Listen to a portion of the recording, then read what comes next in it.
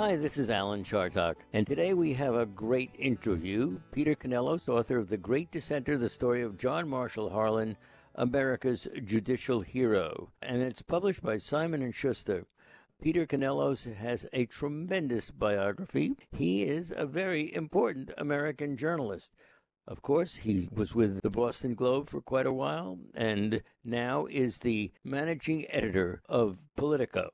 Welcome, Peter. Thank you, Alan. So tell us about yourself. Who are you? I would describe myself as an old school journalist, as someone who believes in watchdog journalism, but also believes in storytelling.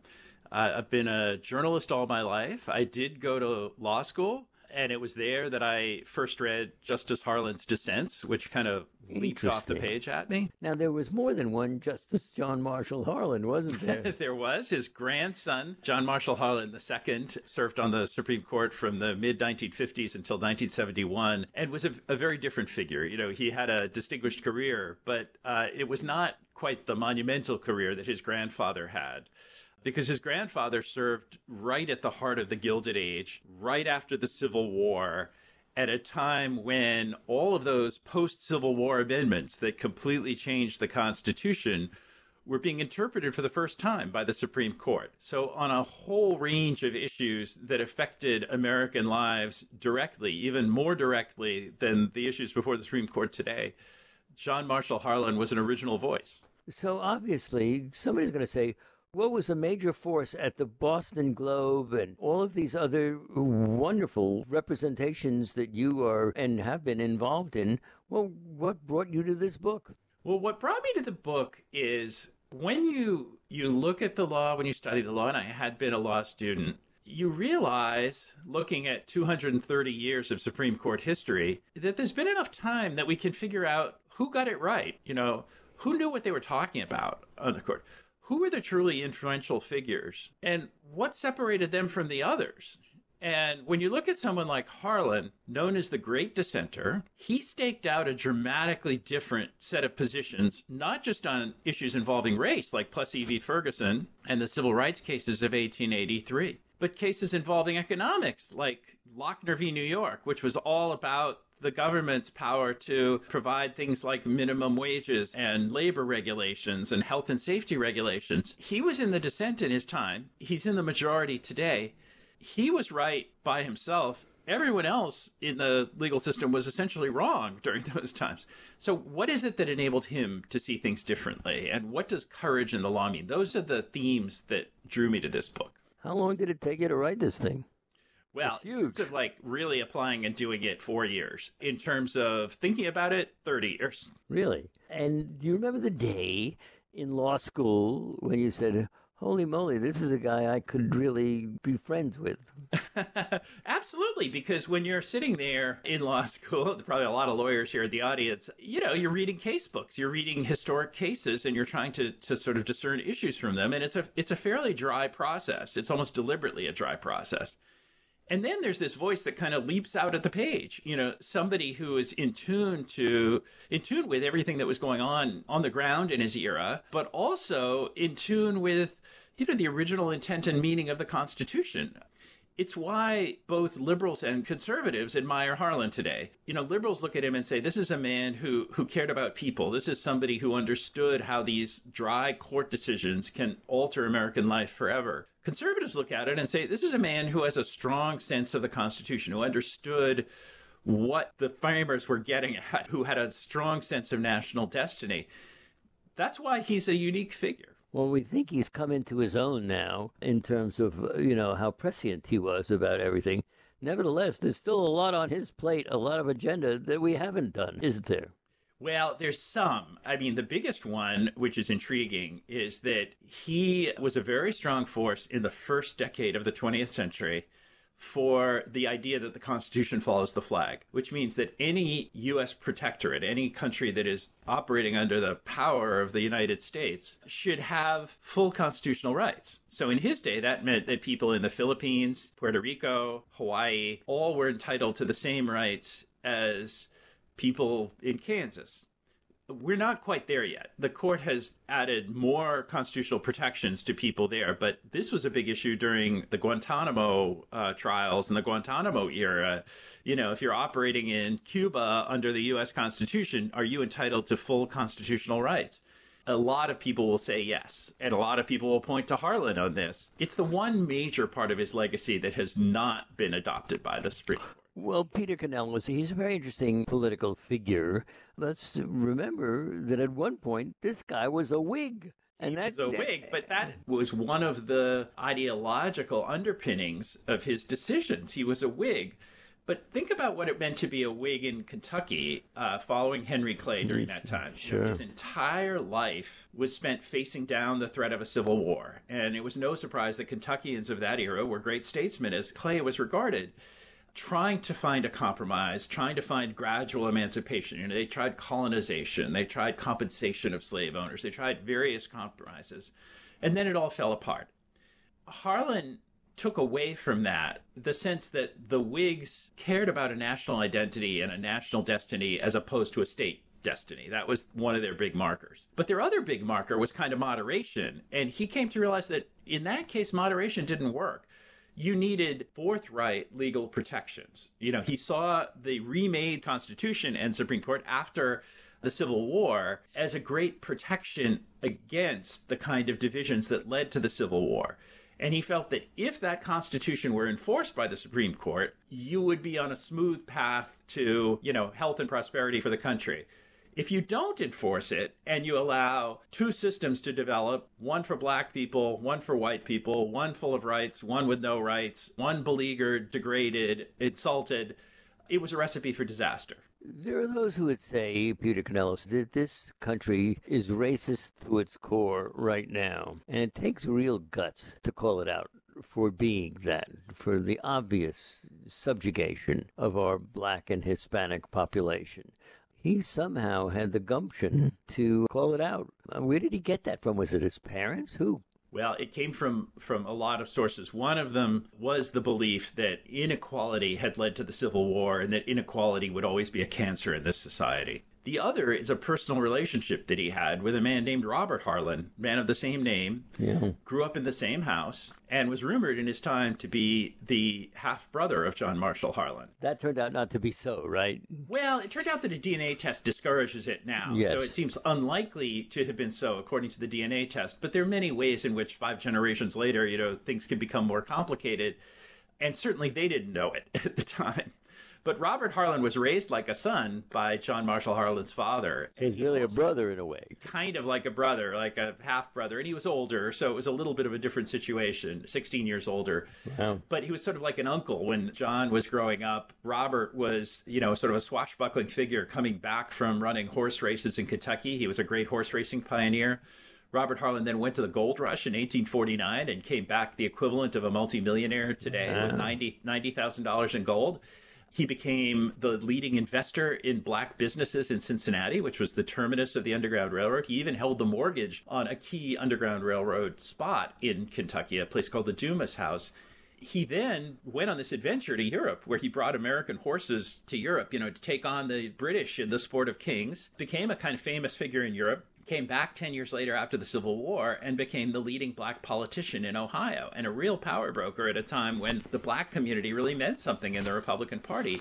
And he helped John Marshall Harlan get the Supreme Court nomination. So if you're John Marshall Harlan, and here you know this amazing, wealthy, successful entrepreneurial figure who grew up enslaved in your own home and may have been your half-brother, it's sort of impossible to believe in the sort of white supremacy doctrines of the day, or at least the black inferiority doctrines that underlay the Plessy v. Ferguson case. Why did his parents name him John Marshall Harlan? Yes, that has big significance too. As you mentioned, Alan, they were a Whig family, and John Marshall Harlan's father, James Harlan, greatly respected the Chief Justice John Marshall, the figure who asserted the supremacy of the law over politics, essentially, in this country. And he was there for a long time, John Marshall. He was there. John Marshall was there for almost 40 years, and he asserted the right of judicial review. He was the one that said the Supreme Court is the final arbiter of the law in the United States. It's not Congress. It's not it's the Supreme Court.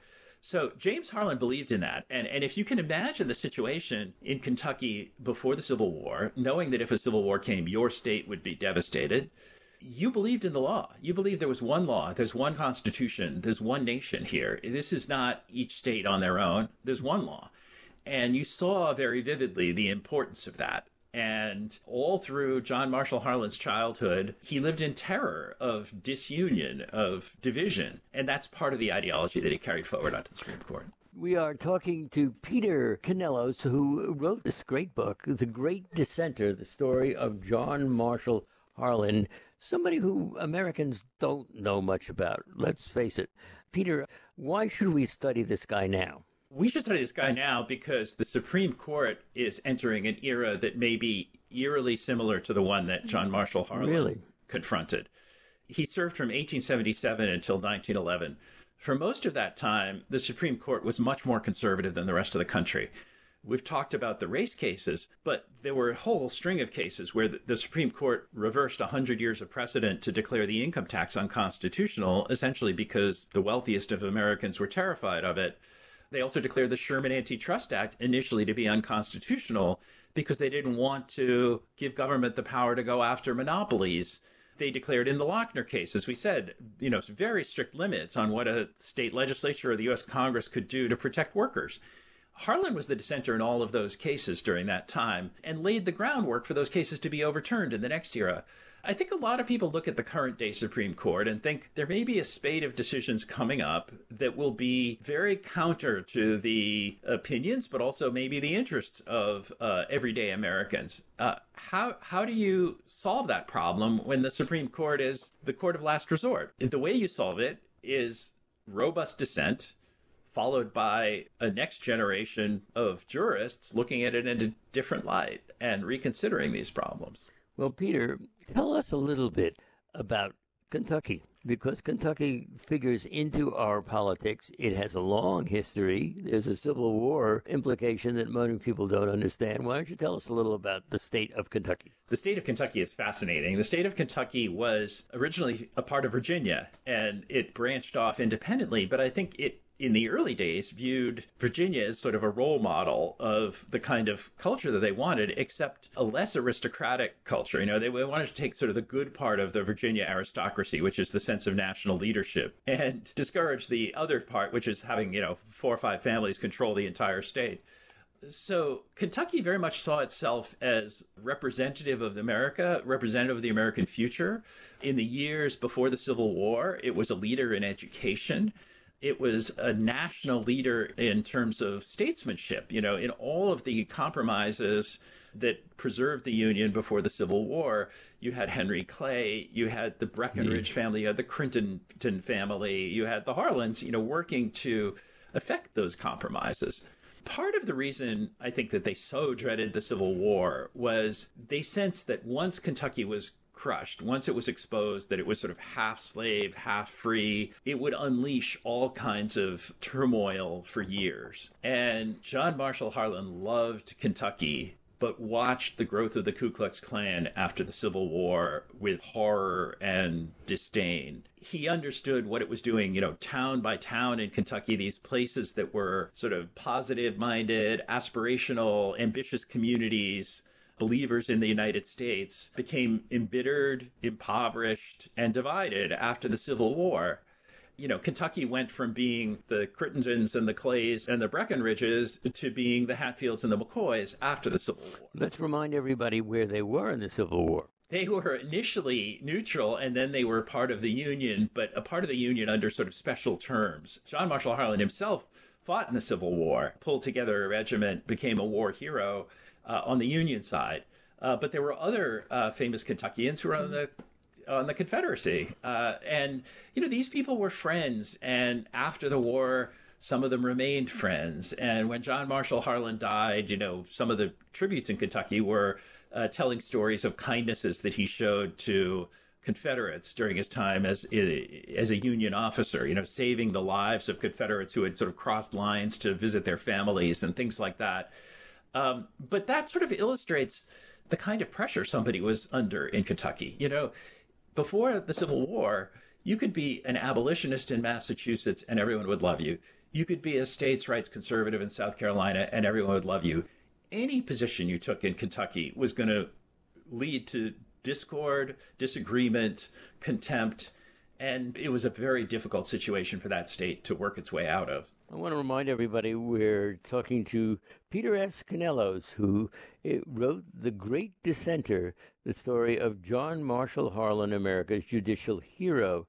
Peter, let's deviate a little bit and go into the present, if you don't mind, go into the present Supreme Court crisis that we have now.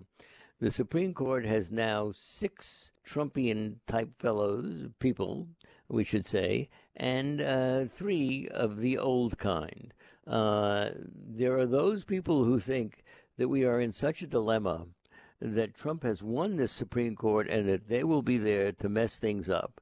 So based on the extraordinary work you've done, both as a law student and now on the composition of the court, I think things are so bad that the talk of expanding the court or changing the court may be the right thing to do, although my colleagues on public radio disagree with me. Where are you? I'm with your colleagues on public radio, but I will say we confronted this situation once before in the 1930s. We did indeed. And it worked.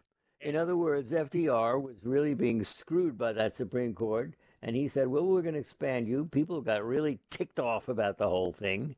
And then it turned around because some of them got off, some of them changed their minds, but he won the day. Well, yes, and principally it was one and maybe 2 justices, Hughes and Owen Roberts, that changed. Owen Roberts was called the switch in time that saved 9. But I think that everybody agrees, and historians agree, that it was better to save the 9-member Supreme Court, that too much politicization is a danger on the court. If these Trump-appointed justices follow a sort of doctrinaire conservative line in the face of a lot of public opinion, it is going to ratchet up pressure on the court, and it's going to ratchet up calls for court expansion. They would be unwise to do that. They should recognize that the Supreme Court is meant to be a deliberative body, independent of politics, independent of the source of your own appointment.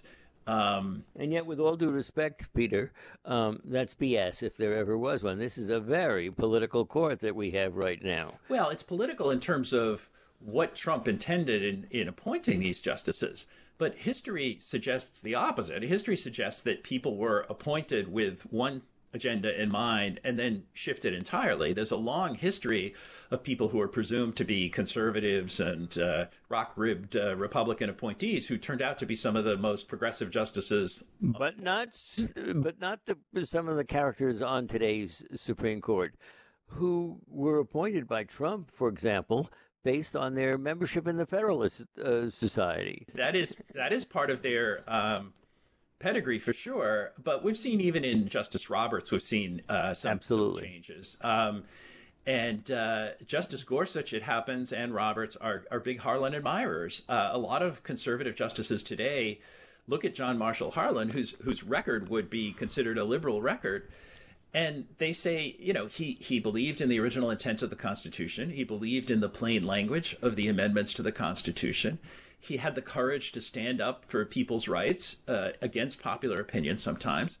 They love him and respect him and revere him. Roberts has Harlan's portrait in the Judicial Conference Room at the Supreme Court building where all the decisions are made. You have John Marshall Harlan looking down on the court as it makes these decisions. That's the good John Marshall Harlan, not the bad one. No, they're both good, but they're good in different ways. But the original John Marshall Harlan.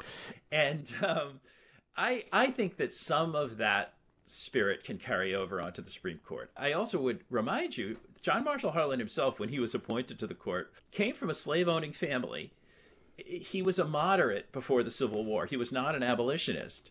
As Attorney General of Kentucky, he opposed initially the ratification of the post-war amendments. Everybody at the time he was appointed came to believe that he was this sort of token Southerner who was going to be a Southern conservative. He turned out to be the opposite. He became the greatest defender of black rights of his era and perhaps in all of history on the court. And that just shows that, the assumptions that people make when somebody's appointed don't usually track through in the Supreme Court. And I don't mean to be a bad guy, Peter Canellos, but you want to bet? Not this crew. Well, this is an answerable question. We will see this. We will. This playing out just in the next short time. As a man in his 60s, you have a better chance of seeing it than I do. So anyway, but when you have to write a book of this size, and this is a substantial book, my wife has just spent 5 years writing on Elvis and Jewish people, and I know how important that kind of deep scholarship can be in what you want to get it and you want to get it right. Did you have any difficulties? Was there any point at which you and a publisher disagreed, or you ran into a stone wall? No, it was a remarkably smooth process, and this is a good chance for me to praise my editor at Simon & Schuster, Priscilla Paynton, and also some of the young researchers who worked with me, principally Adam Willis, who's a great reporter in North Dakota right now, and Alec Ward, who's just graduating from law school himself, who helped to study the civil rights cases. No, it was a remarkable process. It was a wonderful process. How did you do it? Did you get up at 3 o'clock every morning in your pajamas and write? What happened? No. I obviously worked with researchers. I had also studied Harlan for many years myself and had a very clear idea of the trajectory of the story. The greatest challenge in this book, actually, was researching Robert Harlan's life. A large part of the book is about Robert Harlan. That's clear in this book that you really were interested in this guy of color who was in that family. Absolutely. And he'll leap off the page. When people read this book, they'll say, wow, the protagonist of this book is not John Marshall Harlan. It's Robert Harlan. I think the protagonist is the two of them together. But Robert Harlan was a great American figure who sadly became neglected and sort of negated by segregation. His family, which was, one of the 2 or 3 most prominent families in the African American community in the 1870s and 1880s, became completely invisible to the white world under segregation. He himself, he died in the late 1890s, was poised for significant political leadership, and segregation held him back and racism held him back. But he was an amazing person, and he represented the sort of triumph of human potential and human nature over the most intense obstacles you could ever face as a human being, including being born enslaved. Well, why didn't you write about him? Why did you write about John Marshall Harlan? It's clear when one reads this book that your emphasis in many ways was on Robert and not John Marshall Harlan himself. Well, I see the stories as hand in hand. The emphasis on Robert is that Robert Harlan's story represents the human cost of the Supreme Court decisions that John Marshall Harlan dissented against. I also think there's a fascinating relationship between two men who grew up sort of like half brothers, but with this very significant difference that one of them was enslaved, one of them was barred from education. One of them had no hope of becoming a lawyer, for example, which is what the Harlan boys tended to do, but nonetheless triumphed in a spectacular way and rose to a position of national leadership. There's a fascinating dynamic there, an interesting dynamic, and I wish we actually had more of their letters back and forth to be able to really understand that relationship, but it's a fascinating situation. But there was a 16-year difference, as you say. There was a 16-year difference in their ages, but when they were adults, they were very much occupying the same space. This is one of the fascinating things. So you had people like Frederick Douglass, who had real friendships with both of them. And many of the leading political figures of the day, they all knew John Marshall Harlan. They also all knew Robert Harlan. They knew of the family relationship. It was sort of one of the great unspoken subjects of the late 19th century that many of the black leaders were reputed to be the sons and, in some cases, daughters of prominent white families. And exploring the precise contours of those relationships is fascinating. And there's no one answer to how they got along. It happened that in the Harlan family, Robert Harlan remained loyal and, if anything, sort of wanted to prove himself to be a true member of the Harlan family. Why was he there? Why was he there? Yeah. That's a mystery because, the story is that he was born in Virginia. At age 8, his mother took him to Kentucky to find his father. ended up in the very small, tiny hamlet of Harlan Station. So obviously she felt the father was a member of the Harlan family or somebody in a very close inner circle around them. And then Robert, at age 8, ended up owned by James Harlan, owned as a slave by James Harlan, who was then only 24. And so people at the time sort of thought, well, James Harlan had relatives in Virginia. Maybe when he was 16, he had some sort of sexual initiation with Robert's mother, and therefore Robert would be his son. And that explains why James took such an intense interest in Robert and educated him himself. Robert's mother, however, ended up remaining enslaved and moving down south, where she was enslaved in New Orleans. Obviously, was sold down south. How did that come about? We know from news reports that James Harlan and Robert's mother communicated by letter, so she obviously was literate. And they obviously had a friendly enough relationship to have a writing correspondence with each other. It's one of those sort of mysteries of history that can never be resolved. Did you see any of those letters? No. There were news reports about the existence of those letters because there was a story that when Robert was a very young man, he traveled down to Louisiana to find his mother and to try to buy the freedom for his mother. And the story was that the mother had written letters to James Harlan, and James Harlan shared the letters with Robert. But we don't know precisely what the letters were saying. The book is The Great Dissenter, the story of John Marshall Harlan, America's judicial hero. It's by Peter Canellos, who has a distinguished history of his own employment at some very important places. But Peter, someday somebody will write a book about you. I don't know that they'll find all that much information. Oh, they will. I'll tell you, when John Marshall Harlan's grandson was appointed to the Supreme Court, he was forced to admit that his own life and career, spent primarily as a corporate attorney, was a very, very, very pale reflection of his grandfather's life. And was he proud of his grandfather? He was proud of his grandfather, though he saw things a little differently. He was more conservative than his grandfather.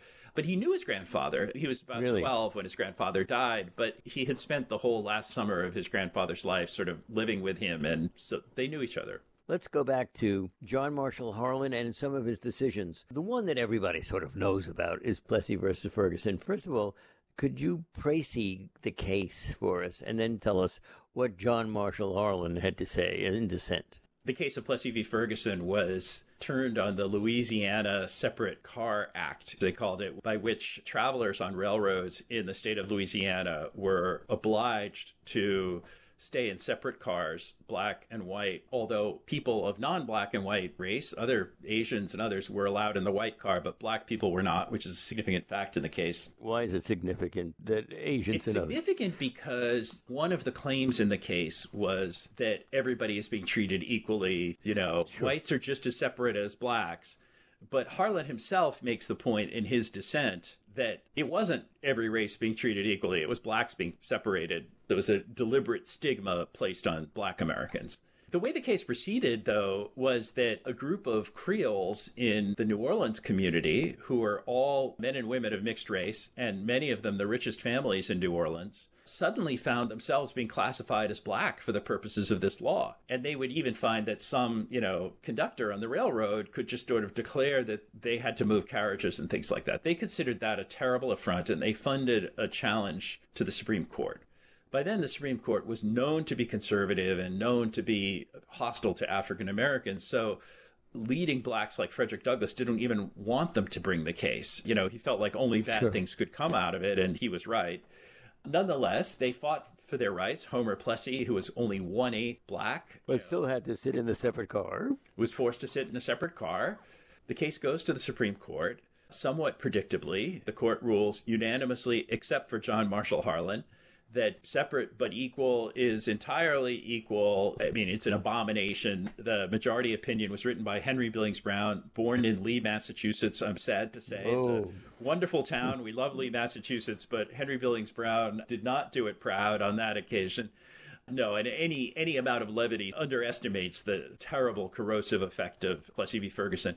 At the time, nobody in the white community paid any attention to it because they expected the Supreme Court to rule against black people. What was noteworthy about it was the force of Harlan's dissent. Harlan's dissent was not just a legalistic quibbling or something like that, but an absolute forthright, screaming from the highest mountaintop, a sense of injustice, inequality, wrong done to African Americans, talked about the wrong done to the national legacy. He predicted that enshrining a legal system that treats the races differently will sow the seeds of race hate and lead to discord in future generations. He was 100% right. He said this case will be every bit as pernicious as Dred Scott. At the time, nobody was even reading about it in the newspapers. He said this was going to be as bad as Dred Scott, the worst case in Supreme Court history, and he was right. The two of them are now cited as the two worst cases in the Supreme Court history. So Harlan's dissent was a very forceful, strong statement that actually inspired the Black leaders who led the civil rights movement of the 20th century. And we can now tell, because African-American newspapers are now digitized, the extent to which Harlan's dissent was discussed widely in the Black community. When Harlan died in 1911, there were all Black services throughout the country. Nobody in the white community even knew that the Black community was getting together to mourn John Marshall Harlan. At Washington's Metropolitan AME Church, which is the largest Black church in Washington, people came together and they read from his dissents, including the Plessy dissent. They read aloud those dissents. Imagine the impact that had on children in that era and other things. So it kept alive the possibility that Plessy v. Ferguson could be overruled, that we could have something closer to equality in this country. And Thurgood Marshall was a huge admirer of Harlan's. Constance Baker Motley was a huge admirer of Harlan's. She writes very movingly about how Thurgood Marshall used to stand up at meetings and read aloud from Harlan's Plessy dissent in trying to craft arguments that might move the Supreme Court to reverse the segregation doctrine. That happened in 1954 with Brown versus Board of Education. And right there in the heart of the NAACP's brief was quotes from John Marshall Harlan and his Plessy dissent. That's amazing. Constance Baker Motley was, of course, a part of my childhood. And you know, what this book of yours points out to me is how short American history has been. It's very short. That's exactly. It's very short, to the point where in the 1950s, when Brown versus Board of Education passed, there were people who knew the first Justice Harlan, who had died in 1911. But, people who were older and who had been young men and women during that time knew him personally. That's right. I remember when some guy died, and it wasn't that long ago, who said he was the last Civil War veteran. I know. John Marshall Harlan himself knew Henry Clay as a child. Can you imagine? Henry Clay knew many of the founding fathers. So it is a very short sprint when you think about that. Yeah, that's amazing. So Plessy goes down as basically a bad decision with a brilliant dissent from John Marshall Harlan. Now let's talk about the other case for which he's really known for, and that had to do with the civil rights laws. Can you talk about that a bit? Yeah. Unlike Plessy, where nobody was paying attention, the civil rights cases of 1883 were a national requiem. It was an enormous turning point. After the Civil War, the Republican Party was in charge of Congress and the White House and resolved to enforce Black rights. There was also tremendous anger, obviously, in the North towards the former Confederacy, and a very strong effort to force people living in the southern states to accept the equality and freedom of formerly enslaved people. That continued basically until 1877, which happened to be a very fateful year in and of itself, in that Harlan was appointed to the Supreme Court, fateful for him, but fateful also because when the troops were withdrawn from the South by President Rutherford B. Hayes, part of an agreement that actually led to Hayes gaining the White House in a disputed election, but a sad moment for the country in terms of the abandonment of the African American community. Now, Harlan was appointed to the Supreme Court in 1877, and he believed, like most people in the country, that you could not forever maintain a state of occupation in the South. But he did believe that the law could function where troops could not, and that the court should strongly enforce the post-Civil War amendment. Unfortunately, that wasn't a view that was shared by his colleagues, all of them Northerners, and all of them wealthy. So in 1883, a group of cases were bundled together in which African Americans were rejected from normal businesses and sources of transportation, from railroads, inns, restaurants, etc., in violation of the Federal Civil Rights Act, which had passed in 1875. And one historical note is that Robert Harlan, the presumed half-brother of John Marshall Harlan, had played a significant role in getting that bill passed.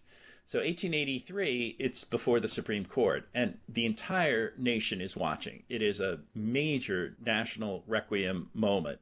Sadly, the entire Supreme Court, except for John Marshall Harlan, declared that the Civil Rights Act was unconstitutional on the grounds that it did not represent state action. And Harlan delivered a long, memorable dissent that marked the beginning of his period as the great dissenter. It was the first time he broke sharply with his colleagues. He was still the court's youngest member at the time, and here he was rejecting all of the precepts of these other people. How old was he? 49. Wow. And of course, 49 in them days was still a little bit older. 49, he was a grandfather at the time, but he was still the youngest member on the court and sort of felt like he was sort of the junior partner of the law firm. But it was like the junior partner breaking sharply, dramatically in the most important case that had yet to come up during his tenure on the court. And it's memorable today because he made a whole range of arguments for why the Civil Rights Act should have been supported, many of which have been validated in history, one of which claiming that it was valid as an act of interstate commerce, protecting interstate commerce, became the basis for a new Civil Rights Act to be approved in the 1960s. Something the court eventually did with a lot of things, saying if it crosses state lines, it's our jurisdiction. That is true, and it's an interesting question whether they would be willing to do it based on the 14th Amendment as well, which had been the favored way for Harlan to have done it. It was also the favored way of a lot of the liberal justices of the 1960s. But Harlan, interestingly, as early as 1883, Harlan was saying that this could be enacted as a commerce regulation because we're talking about inns, restaurants, railroads, and in this case called the Heart of Atlanta Motel. In 1965, the Supreme Court did exactly that. What kind of clerks did he have? They didn't have prominent clerks in those days. The clerk system sort of grew up in the 1940s, 1950s. Before that, they essentially had sort of intern figures. But there's an interesting caveat to that. He had a page whose name was James Jackson, who was African American, who was very close to him, like a personal secretary from the court, who certainly helped to organize his work on the court and may have, been a source of wisdom and judgment as well. And James Jackson was at John Marshall Harlan's side when he died in 1911. Well, the whole thing is fascinating because we do think that clerks today, some of them, for some of these judges, have a great deal to do with what's on the paper. They don't get the credit, but, they wrote parts of it or they put parts of it together. That wasn't true, as you say, back in the day. So that means he wrote it all. Yeah, he absolutely wrote it all. And it was a phenomenal amount of work to be on the Supreme Court during that period. It was also a big amount of work because, of all things, they did not have judicial pensions in that era. Really? So the older justices sort of hung on the Supreme Court. To make a living. Basically. But some of them were so ill that they, retired to their home states and couldn't function. So you often were faced with times when either the court was down a member or two, or it wasn't officially down a member or two, but there was a much smaller pool of justices available to write the opinions. We are talking with Peter Canellos, who is the author of The Great Dissenter, the story of John Marshall Harlan. And we're talking about John Marshall Harlan and the fact that his dissents led to majority opinions years later. Do you ever wonder whether he's looking down and saying, that happened? I can tell you for sure that he is, and I'll tell you why, because he later in life gave a series of lectures as a professor at what was then known as Columbian University, which is now George Washington University. And there was in his class somebody who was a specialist in shorthand, and some Harlan scholars, Brian Fry and Josh Blackman, had the notes of this student translated into what are essentially hundreds of pages of Harlan in his own voice talking about the law. One of the things that he talked about was the financial sacrifice that people in public service had to make in those days because there were tremendous social obligations to be a member of the Supreme Court or the U.S. Senate or something. You had to essentially be entertaining every week, and it was just a terrible financial burden that, set him, John Marshall Harlan, into debt. So essentially, he worried about money. He was always worried about money, and he was even giving these lectures at Columbia University to earn a little extra money. But he said, asking sort of out loud, why would somebody do this, make these sacrifices? And he said, the reason is that urge in all of us to live after we die, to be remembered for righteous stances. So this is what he was envisioning. So he absolutely is looking down and seeing his vindication and the vindication that he felt throughout the 20th century and the very proud legacy that he left behind. No, he's a married man, and he had 6 children. So the question is, what can you tell us about his home life? His home life was extremely happy, and a lot of people wonder, where did he get the courage and the fortitude to stand against his colleagues in all of these cases and stand against the entire white community in the case of the race cases? And I think one of the many sources of strength was his family. His wife, Malvina Harlan, shared his views, and we know that because she wrote a posthumous autobiographical sketch and made it clear that she shared his views in the law and even consulted with him at times on cases. They had a very companionate marriage for that era. What does that mean, companionate? I think there's an actual term that you can define marriages, historical marriages, and companionate meant that they were more like a modern day contemporary marriage, where they actually were true companions, as opposed to, say, George Washington's marriage to Martha Washington, where George made all the decisions and Martha lived with him. John Marshall Harlan and Malvina Harlan shared in the decision-making for their family, and she was a participant in all of the activities of his life. Well, 6 children in them days was a lot of children as it is now, and we didn't have the same protections in childbirth and the rest. That is true, and she had her children over about a 16-year period. She also, however, raised a granddaughter from infancy. So they had a full family, and they loved their family. I mean, John Marshall Harlan relished his immediate family and felt a deep loyalty to his extended family. And his sons, who very much shared his political views and his judicial views in some cases, there are a few instances where they disagreed. I think the fact that they provided support for their father in disagreeing sharply with his colleagues made him feel less isolated. You know, one of the great paradoxes of John Marshall Harlan is here's the man who was perhaps the greatest dissenter in history, but he was not an outcast. He was friendly with his colleagues. He shared rides to and from the court with his colleagues. There's a story of him sharing an apple with Justice McKenna on the streetcar heading home.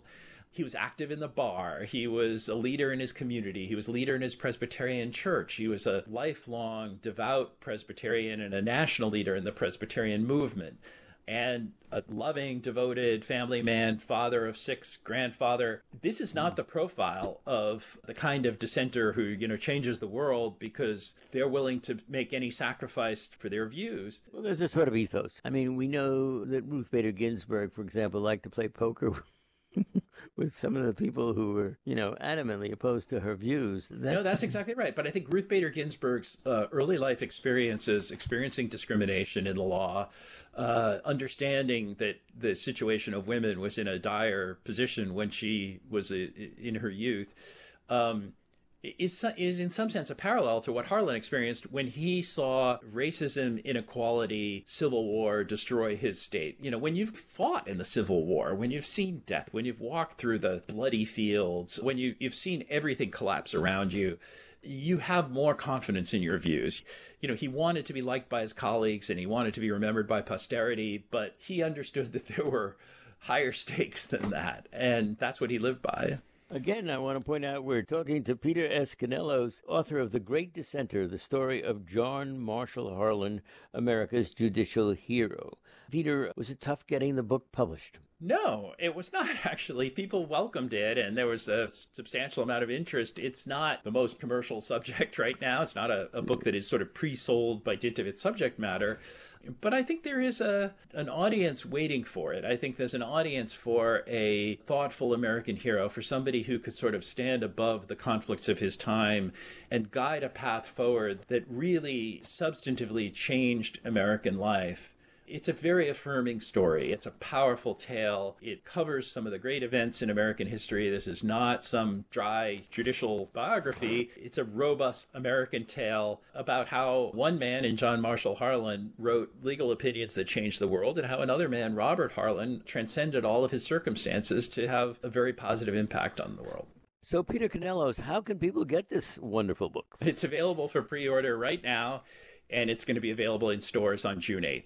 And the publisher is Simon & Schuster. Simon & Schuster, but it's available through your local independent bookstore online. It's also available through Amazon, through other national, Barnes & Noble, other national sites right now. You can pre-order it, and it'll be in your mailbox on June 8th. Who on this court do you think is closest philosophically to John Marshall Harlan? Well, I'm not going to answer it directly, but I will say it's a fascinating question because someone like Neil Gorsuch is enough of a Harlan admirer that he cited Harlan 2 or 3 times in his confirmation hearings and has a portrait of Harlan on his wall.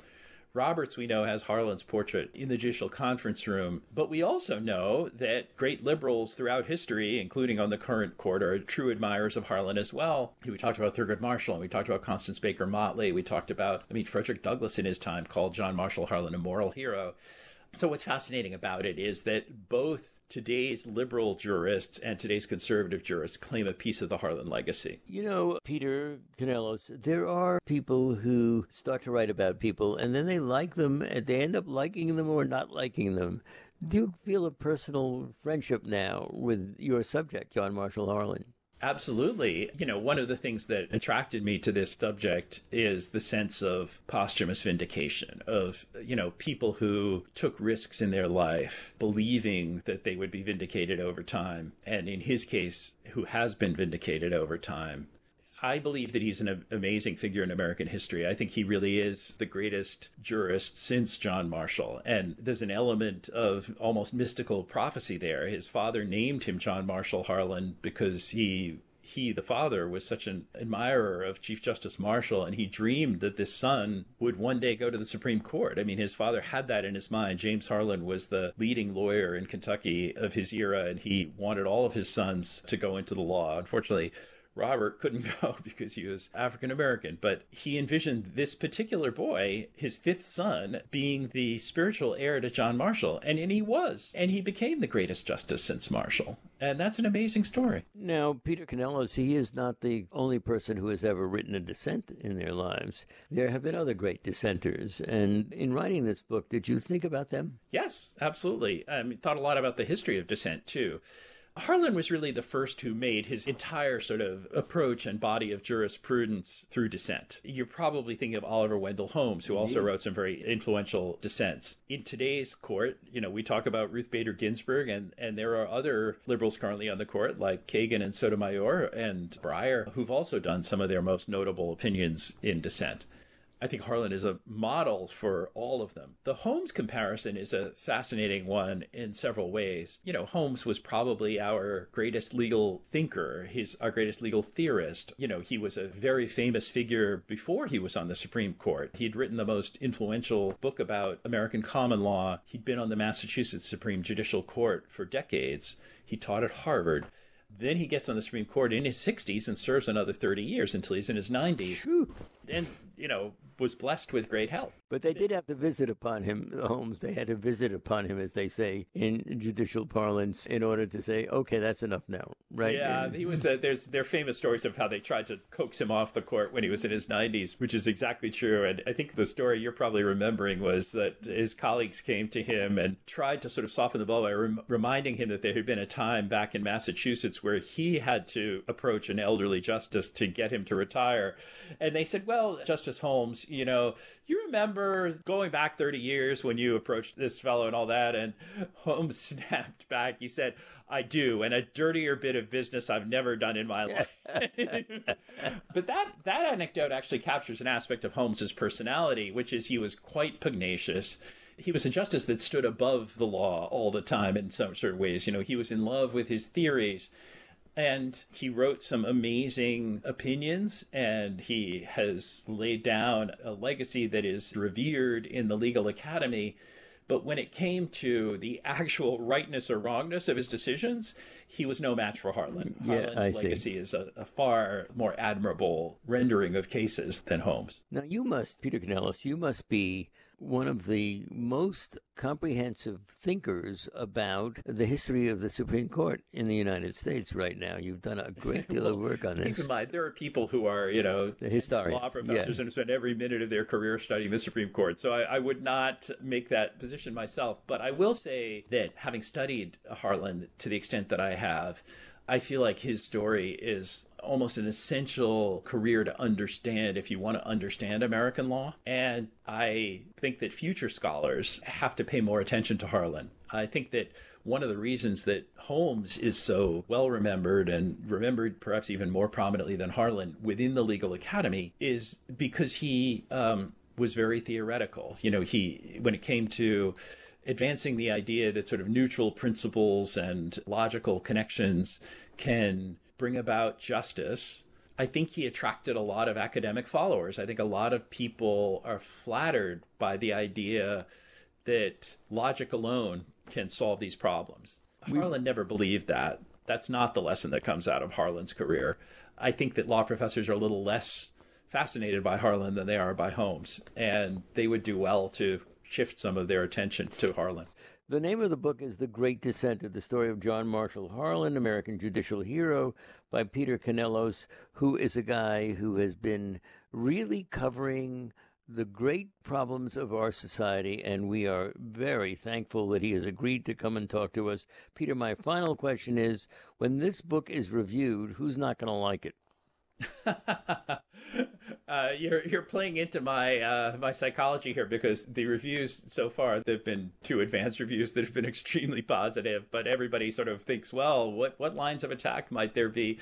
I mean, we were talking before about the legal academy and the respect that exists for Holmes and the fact that Harlan is somewhat unappreciated. I think dissenters generally are not fully recognized within the legal academy. So would it surprise me if a law professor came in and said, well, Harlan wasn't as great as this book makes him out to be?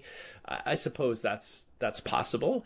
It'll be a very interesting thing to see. And in some ways, in writing this book, you want to invite that discussion. So there's a part of me that kind of welcomes that kind of a critique.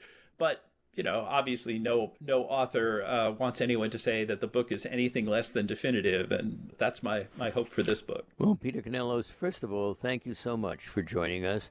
Most of all, somebody will write a biography of you, because you've done so many extraordinary things in your life and you've been around. So, again, thank you for being with us. Thank you, Alan.